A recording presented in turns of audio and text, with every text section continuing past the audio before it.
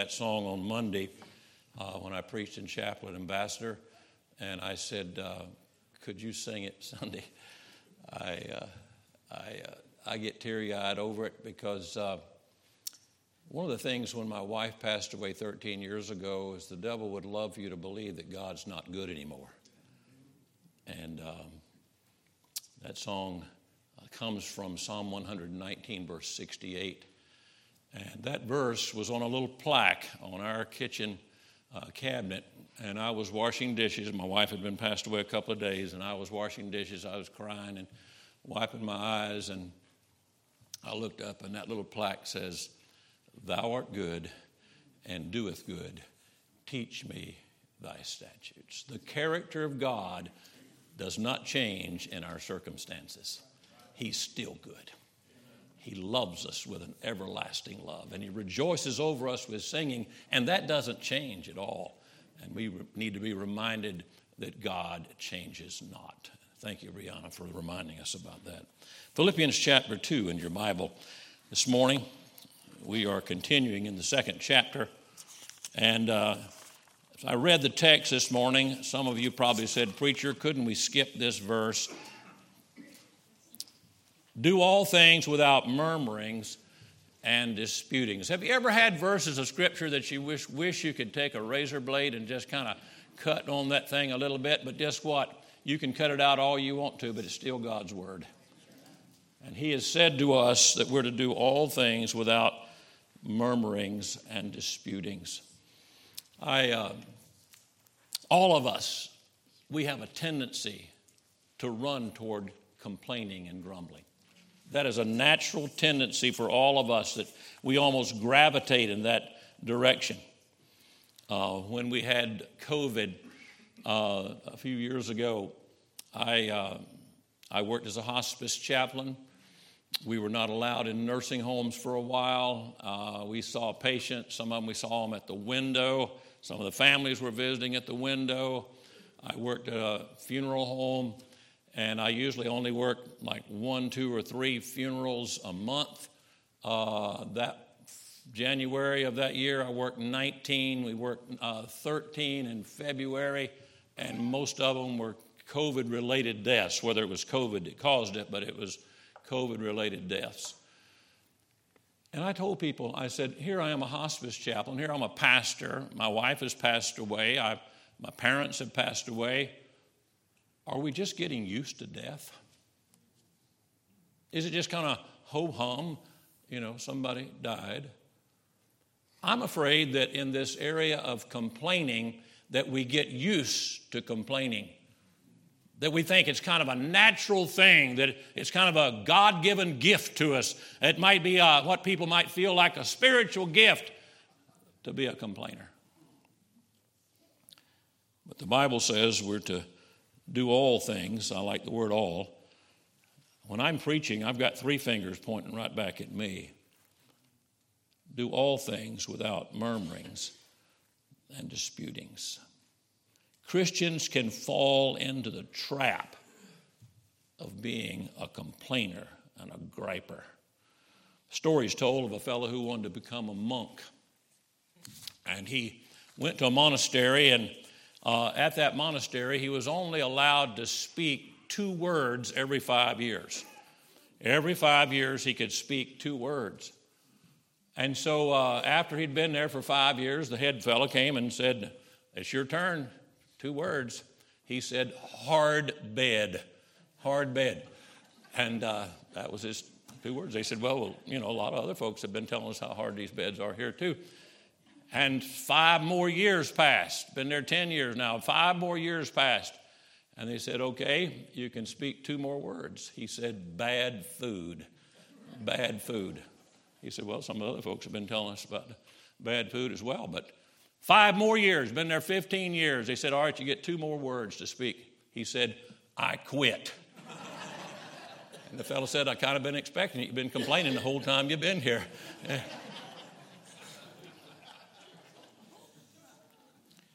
Why do we complain? Unbelief. The verses that preceded this verse of Scripture said, "It is God that worketh in you both to will and to do of his good pleasure." And we do not trust that God is sovereignly in control.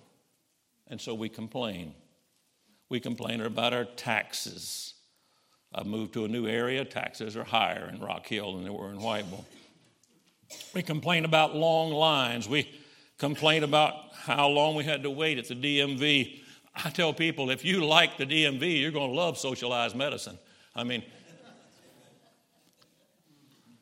we complain because it's too hot. We complain because it's too cold. There was a lady several years ago in my church. She was about 50-something years old, and every service she sat there with a fan, just like this. Don't you be thinking about anybody you know now. And she would say, "Preacher, it is too hot in here." In the same service, she went to one of the deacons and said, "It's too cold in here." Never changed anything on the thermostat. It all stayed the same, but it was too hot and too cold all at the same time. What's interesting today in our own world in which we live, if you notice the next two verses, says that ye may be blameless and harmless, the sons of God without rebuke in the midst of a crooked and perverse nation. Oh boy, that's true of us. Among whom ye shine as lights in the world, holding forth the word of life, that I may rejoice in the day of Christ, that I have not run in vain, neither labored in vain. Erwin Lutzer has written a book. We have a copy of it. It's called Holy Living in an Unholy World. And he says in that book that the evils of our day are very interesting because now this generation of Christians condones what the past generation condemned. What our parents and grandparents condemned, now people in this generation says it's all right now. Complaining has never been all right.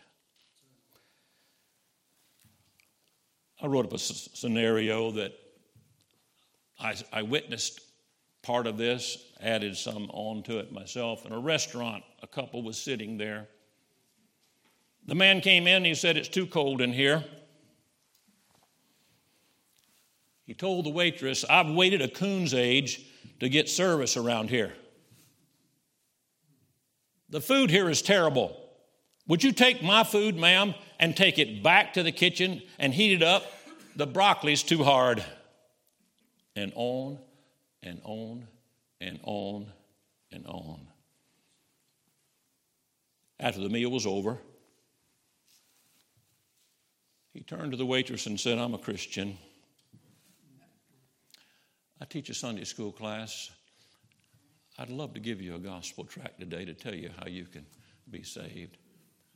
We'd love for you to come and visit our church." They're not going to listen to the message that you present.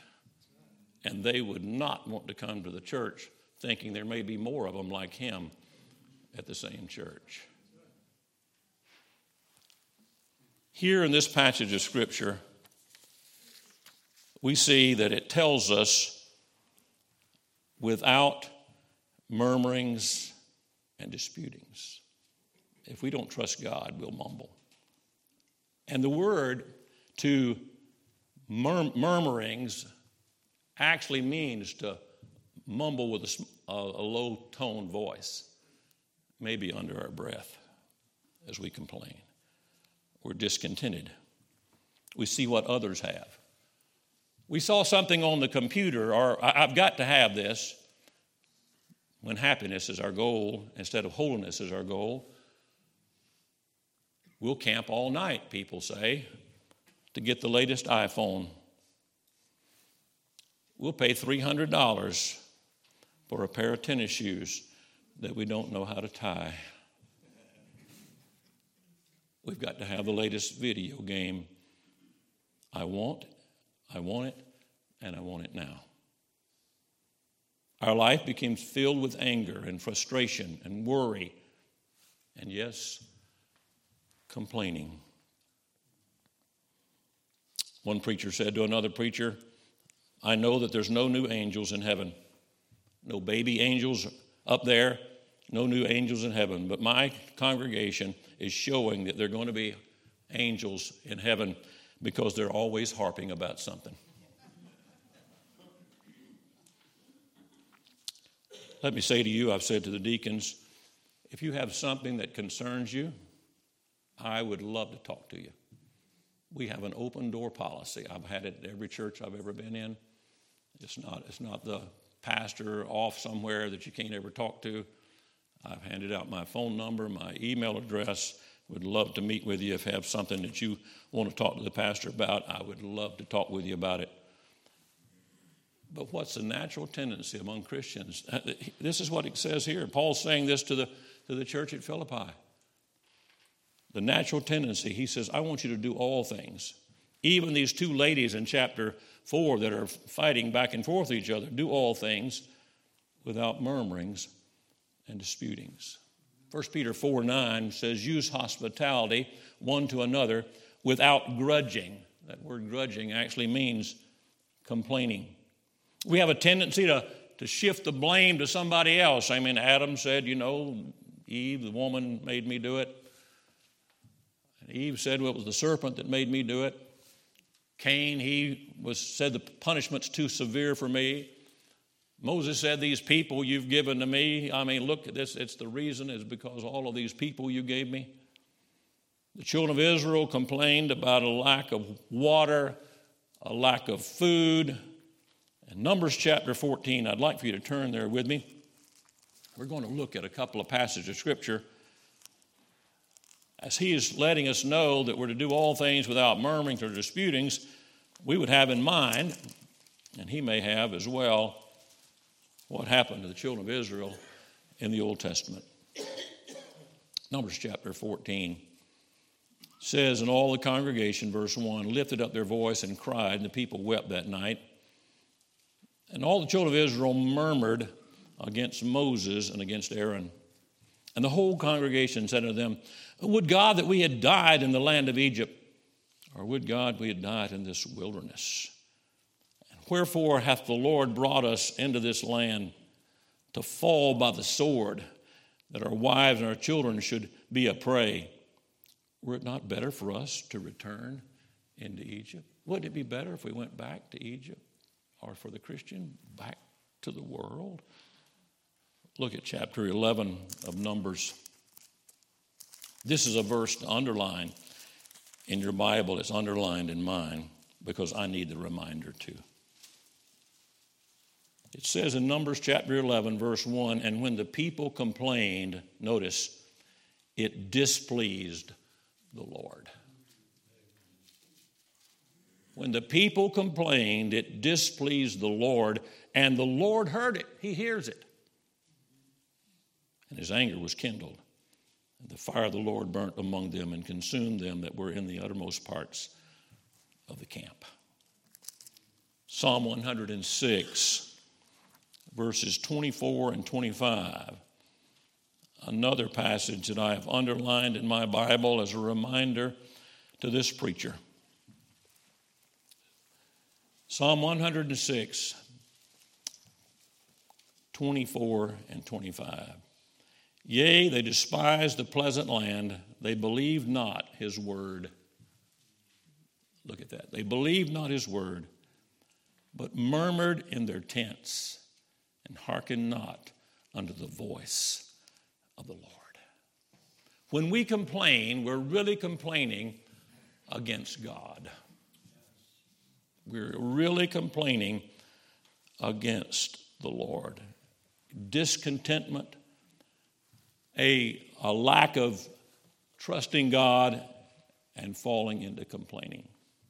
Paul says here in Philippians chapter 2 that we're to do all things without murmurings and disputings. He's told us that, as I said already, as it follows the passages on God being in control. We doubt that God can really do what he said he can do.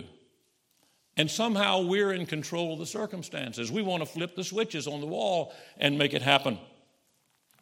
And we realize there's a God who is in charge. we're told that we're to rejoice. And that word rejoice is used over and over and over. We looked at that as the theme. Joy and rejoicing is the theme of the book of Philippians. Murmuring. Why do we murmur? We say, I don't deserve this. I didn't deserve what happened to me. So we grumble. As a highway engineer in 1973, I worked for 2 years as an engineer trainee. We were building I-95 from Santee, South Carolina to I-26. Sitting in the truck, riding out in the survey crews, and then we worked as a soil engineer, did some other projects, measuring fence on each side of the 10-mile section, working with those contractors. And then they came to me and asked me, said, you've worked here 2 years. We have an engineer retiring in St. Matthews, the smallest county in South Carolina. I was 24 years old. I'd be the youngest resident maintenance engineer with the highway department, smallest county. He said, would you take this? And I said, I'd like to pray about it. He said, I've never had anybody say that. I said, well, my wife and I are going to pray about it, and I'll get back in touch with you. I took the job as the resident maintenance engineer in St. Matthews. We moved just from Orangeburg, 12 miles over to St. Matthews, to that county. And I had 640 miles of road. That's in Calhoun County and the upper part of Orangeburg County. My realization on the very first day of the job was that the same guys who had been talking about the engineer in the office and the truck for the last 2 years are now talking about me. The one who wears the dress shirt and once in a while wears a tie and goes into an air-conditioned office as an engineer. I realized that the truck guys now have a new person to complain about. Because the natural tendency for us is to complain, to murmur. He says, do all things without murmurings, and also, he says, disputings. The word disputings in the Greek is the word from which we get our English word dialogue. It means to question. For there are some people who are born in the objective case. They're always questioning, always doubting, always disputing. When we had COVID a couple of years ago, I think it brought a lot of things to the surface in the church. You saw it around the world. There are people who now still use an excuse for not coming to church. Our church attendances, you watch a lot of churches online. I'm thankful for the attendance we have here at Crossroads, but you look at the average church that you used to watch a service online, and the attendance is down now from what it was 2 years ago. And they're still out there trying to see souls saved and still doing a visitation. They're still trying to do what they can do, but the attendance is down. Another excuse. But we saw a lot of people complaining. They could complain behind a mask. And they would say, preacher, we're going back to church too soon. Then another fellow comes to you. We're not going back quick enough. It's one or the other. I mean, it's going to be, you're going to either go back too quick or you're going to go back too soon. And whatever the decision was, we just saw a bunch of folks who decided it's my turn to complain. And the church has not recovered. Pastor friends of mine over and over and over again. Brother Ledbetter, I wish we were back up to the figures we used to be in before we had COVID. It wasn't because of the death of members.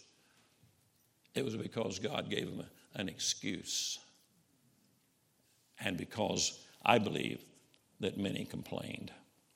Dr. Walt Fremont, if you ever go to the wilds and you stay in the Fremont Inn, Dr. Walt Fremont, he had Lou Gehrig's disease. He was just an energetic kind of guy. I had him, he taught a class in the Doctor of Ministries program that I had. He just very energetic guy. He had a bumper sticker on the back of his golf cart. He rode around campus. He rode around campus with it on, and he would ride. It said, "If you don't like my driving, stay off the sidewalk." He was a guy that he'd jump up on his desk sometime and just shout something out, "Hallelujah!" And he would tell you about some truth that he saw in the Word of God. But he called an attitude that we had, and he published some materials that we used in our homeschooling our children that he had. It was called having a positive faith attitude. A positive faith attitude. We just simply believe God. We don't say the task is too hard, or it's unpleasant, or it's different than what we expected. By the way, we often complain because of expectations. But he said, believe God. A positive faith attitude. Paul said in Philippians chapter 4, we'll get there in a few weeks. He says in verse 11, "Not that I speak in respect of want, for I've learned in whatever state I am, therewith to be content. I know how to be abased, and I know how to abound.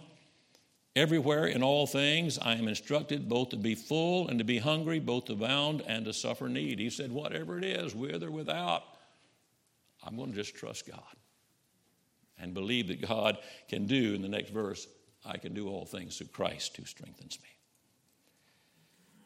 In this passage of Scripture, in Philippians chapter 2, he says, I want you to do all things now, all things without murmurings and disputings. Verse 15, that ye may be blameless and harmless, the sons of God, he's writing to Christians, without rebuke in the midst of a crooked and perverse nation, among whom ye shine as lights in the world. When we decide that we're going to believe God and we're going to say, Lord, take this complaining away from me, it's actually a testimony of the grace and mercy of God to others. He says, I want you, if you're doing that you may be blameless and harmless. Blameless is a qualification for being a pastor in 1 Timothy chapter 3, and the pastor that God is going to call. You look at the 1 Timothy 3 passage, it will talk about being blameless. It doesn't mean to be perfect. It means you're not able to put your finger on a major area of flaw in their life. And he says, this is the way I want you to be. If you will stop complaining, you will show a testimony to others that people will not be able to put, as that waitress could have done in that restaurant, not able to put her finger on a major area of flaw in their life. He says not only blameless, but he says harmless. The word harmless is actually the word pure. As children of God, as Christians, we're to be imitators of God, Ephesians chapter 5 and verse 1 says. We're to be growing as a Christian, and God's working in us. Matter of fact, we saw that last week, that he's working in us both the will and do of his good pleasure. And he says, work out your own salvation and your own sanctification as you contribute to that by reading the word and prayer and growing in the grace and knowledge of Christ. To be conformed to the image of Christ, we're doing it without murmuring and disputing. That we might be without blemish. Harmless, same word, harmless as doves, he says in another place, carrying the idea of a metal not mixed with anything else, like a pure gold. Without rebuke, above reproach. As you and I look at this passage of Scripture and realize that this is what God wants to do in you and me, and the kind of testimony he wants us to have to a lost and dying world. Without rebuke in the midst of a crooked and perverse nation. Boy, we live. If it was crooked and perverse in this day, look at what we face in America today.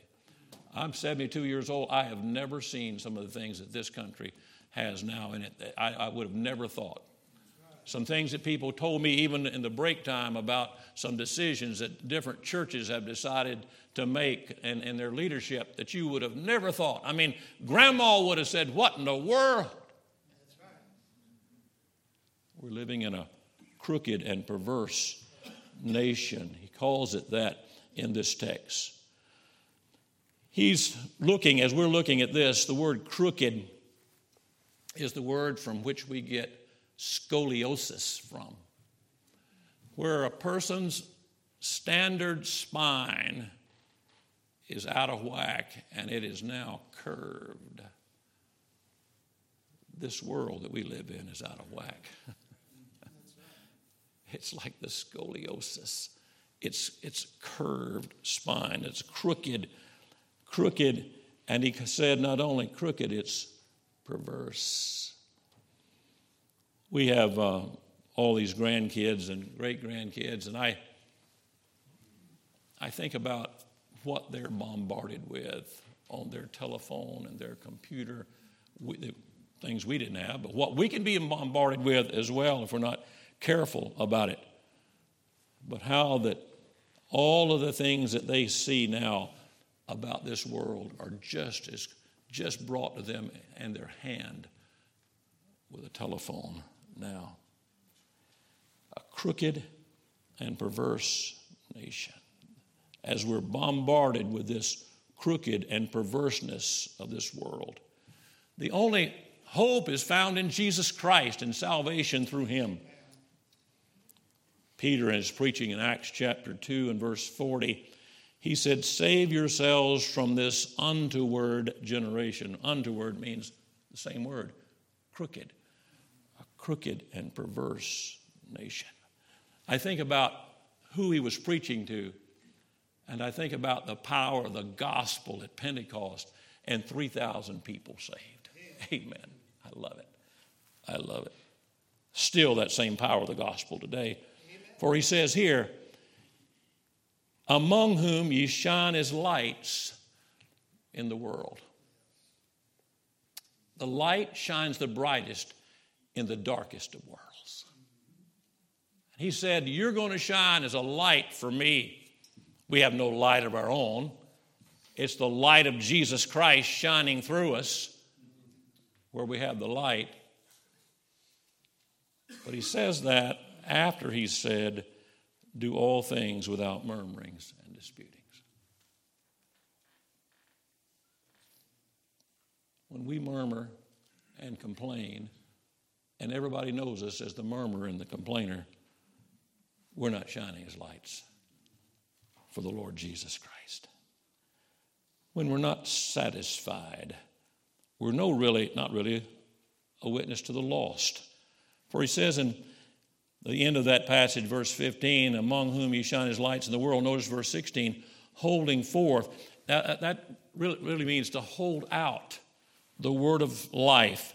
We're giving out the gospel to others. We're holding it out saying, there's a gift that you could receive. I went to see Mark yesterday, a new convert here in our church that had his foot run over, and it was just a blessing to talk to him about how he's witnessing to his sister, and she's going to be coming back to the house, and I have an opportunity to talk to her, and brother's coming in. He says he's a Christian. And I thought about how that here he is, a new babe in Christ, holding forth the word of life to his relatives, that they too could come to know Jesus as Savior. But if he's nothing but a griper and a complainer, they won't listen. They won't listen. What's interesting is that gripers seem to reproduce gripers. One generation to the next. Church splits, and then a church that splits again. I've heard young people who say, Pastor, I don't want to go to church. I said, don't quit at all. I mean, if you had a bad experience at a restaurant, you don't quit eating. I mean, find you a place that loves God and that preaches the Word of God and people love one another, and you go to a place like that. But they said, preacher, that church we went to, and how all those gripers and complainers, and it seemed like it was just one family just kind of dominated the whole thing. And it's where the churches where they have a sign out there that's in slate, and they use chalk, and they just keep changing preachers over and over and over and over again. At 72 years of age, folks, I have wanted to commit my life fresh and new to not being a griper. When I was 60 years old, I found, we're going through a lot of stuff. I've got stuff my wife calls my middle name, just in case. I've got a lot of just in case stuff around the house. And I opened a box that was out in the barn, and I opened the box, and I hadn't opened it in a long time, and it was something that somebody gave me on my 50th birthday 22 years ago. Inside of it was 50 marbles. And a note inside that said, these are extra marbles for the ones that you have lost now that you're 50 years of age. So I made it up. My daughter just turned 37. I took some marbles out, put it in another bag, and I've got it ready to give to Amy for the marbles that she's lost now that she's 37 years of age. But as I get older and older, I see more of a tendency to be a griper and a complainer. A pastor called me some time ago. It was a church I had pastored before. And he called and he said, brother, you got to pray for so-and-so. This fellow's passed away now, but he was one of the neatest servants of the Lord you'd ever want to meet in your life. But as he grew older and older and older, he began to gripe and complain and gripe and complain. He was known in the church as the church griper. Another pastor friend of mine, a dear fellow, he called and he said, pray for me. We've got a retired pastor in our church. I knew the pastor. He traveled as an evangelist for a while, and I had him in our church several times. He said, the older that man gets, the more he's griping and complaining, and his nickname now is Porcupine. Porcupine in the church. I said to myself as I was studying for this message, God, as I get older and older and older, please help me not to be a griper.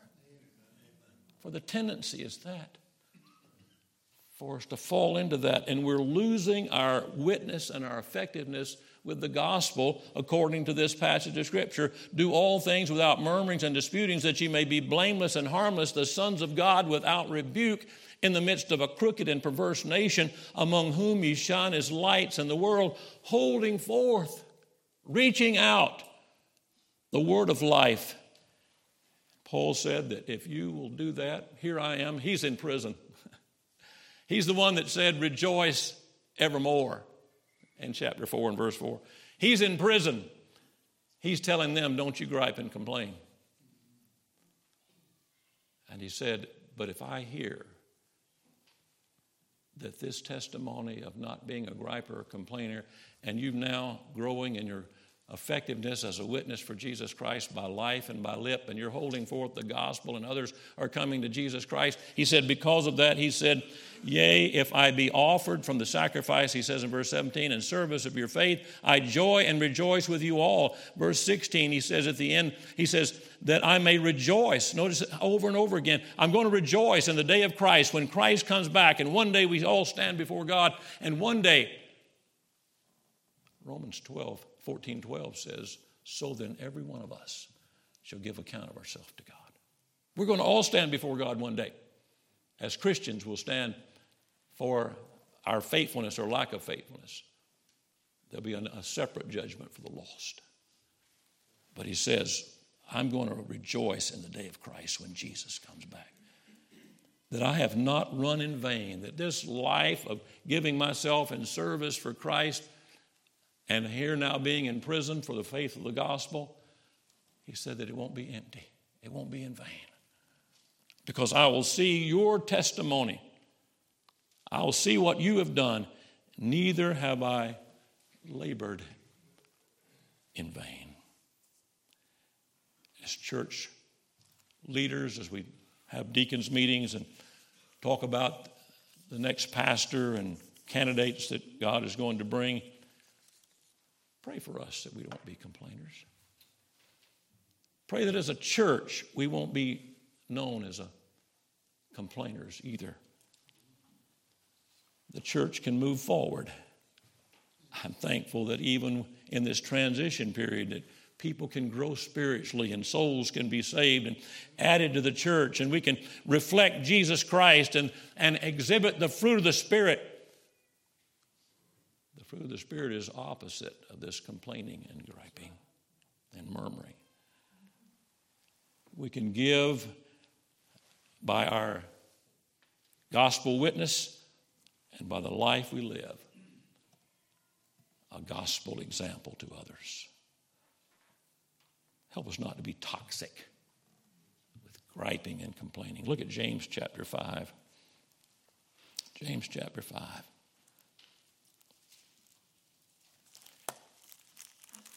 James chapter 5 and verse 9 says, "Grudge not one against another, brethren, lest ye be condemned. Behold, the judge standeth before the door." We're going to be judged before the Lord. But judge not, he said, grudge not one against another. That means don't be a complainer. Galatians chapter 5 and verse 15. Galatians chapter 5 and verse 15. "But if ye bite and devour one another, take heed that ye be not consumed one of another." You'll get gobbled up too if we're nothing but a bunch of complainers. And then back in James chapter 3 as we close. I love the book of James, by the way. James 3, verse 14.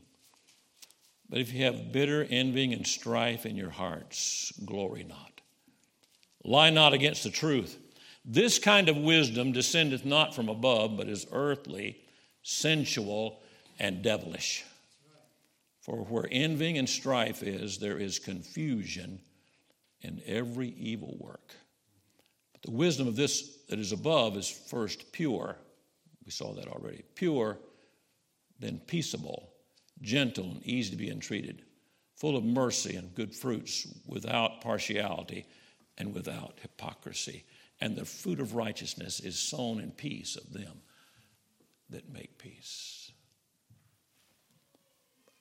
I got greatly convicted over this message myself, because our tendency is to drift into being a griper.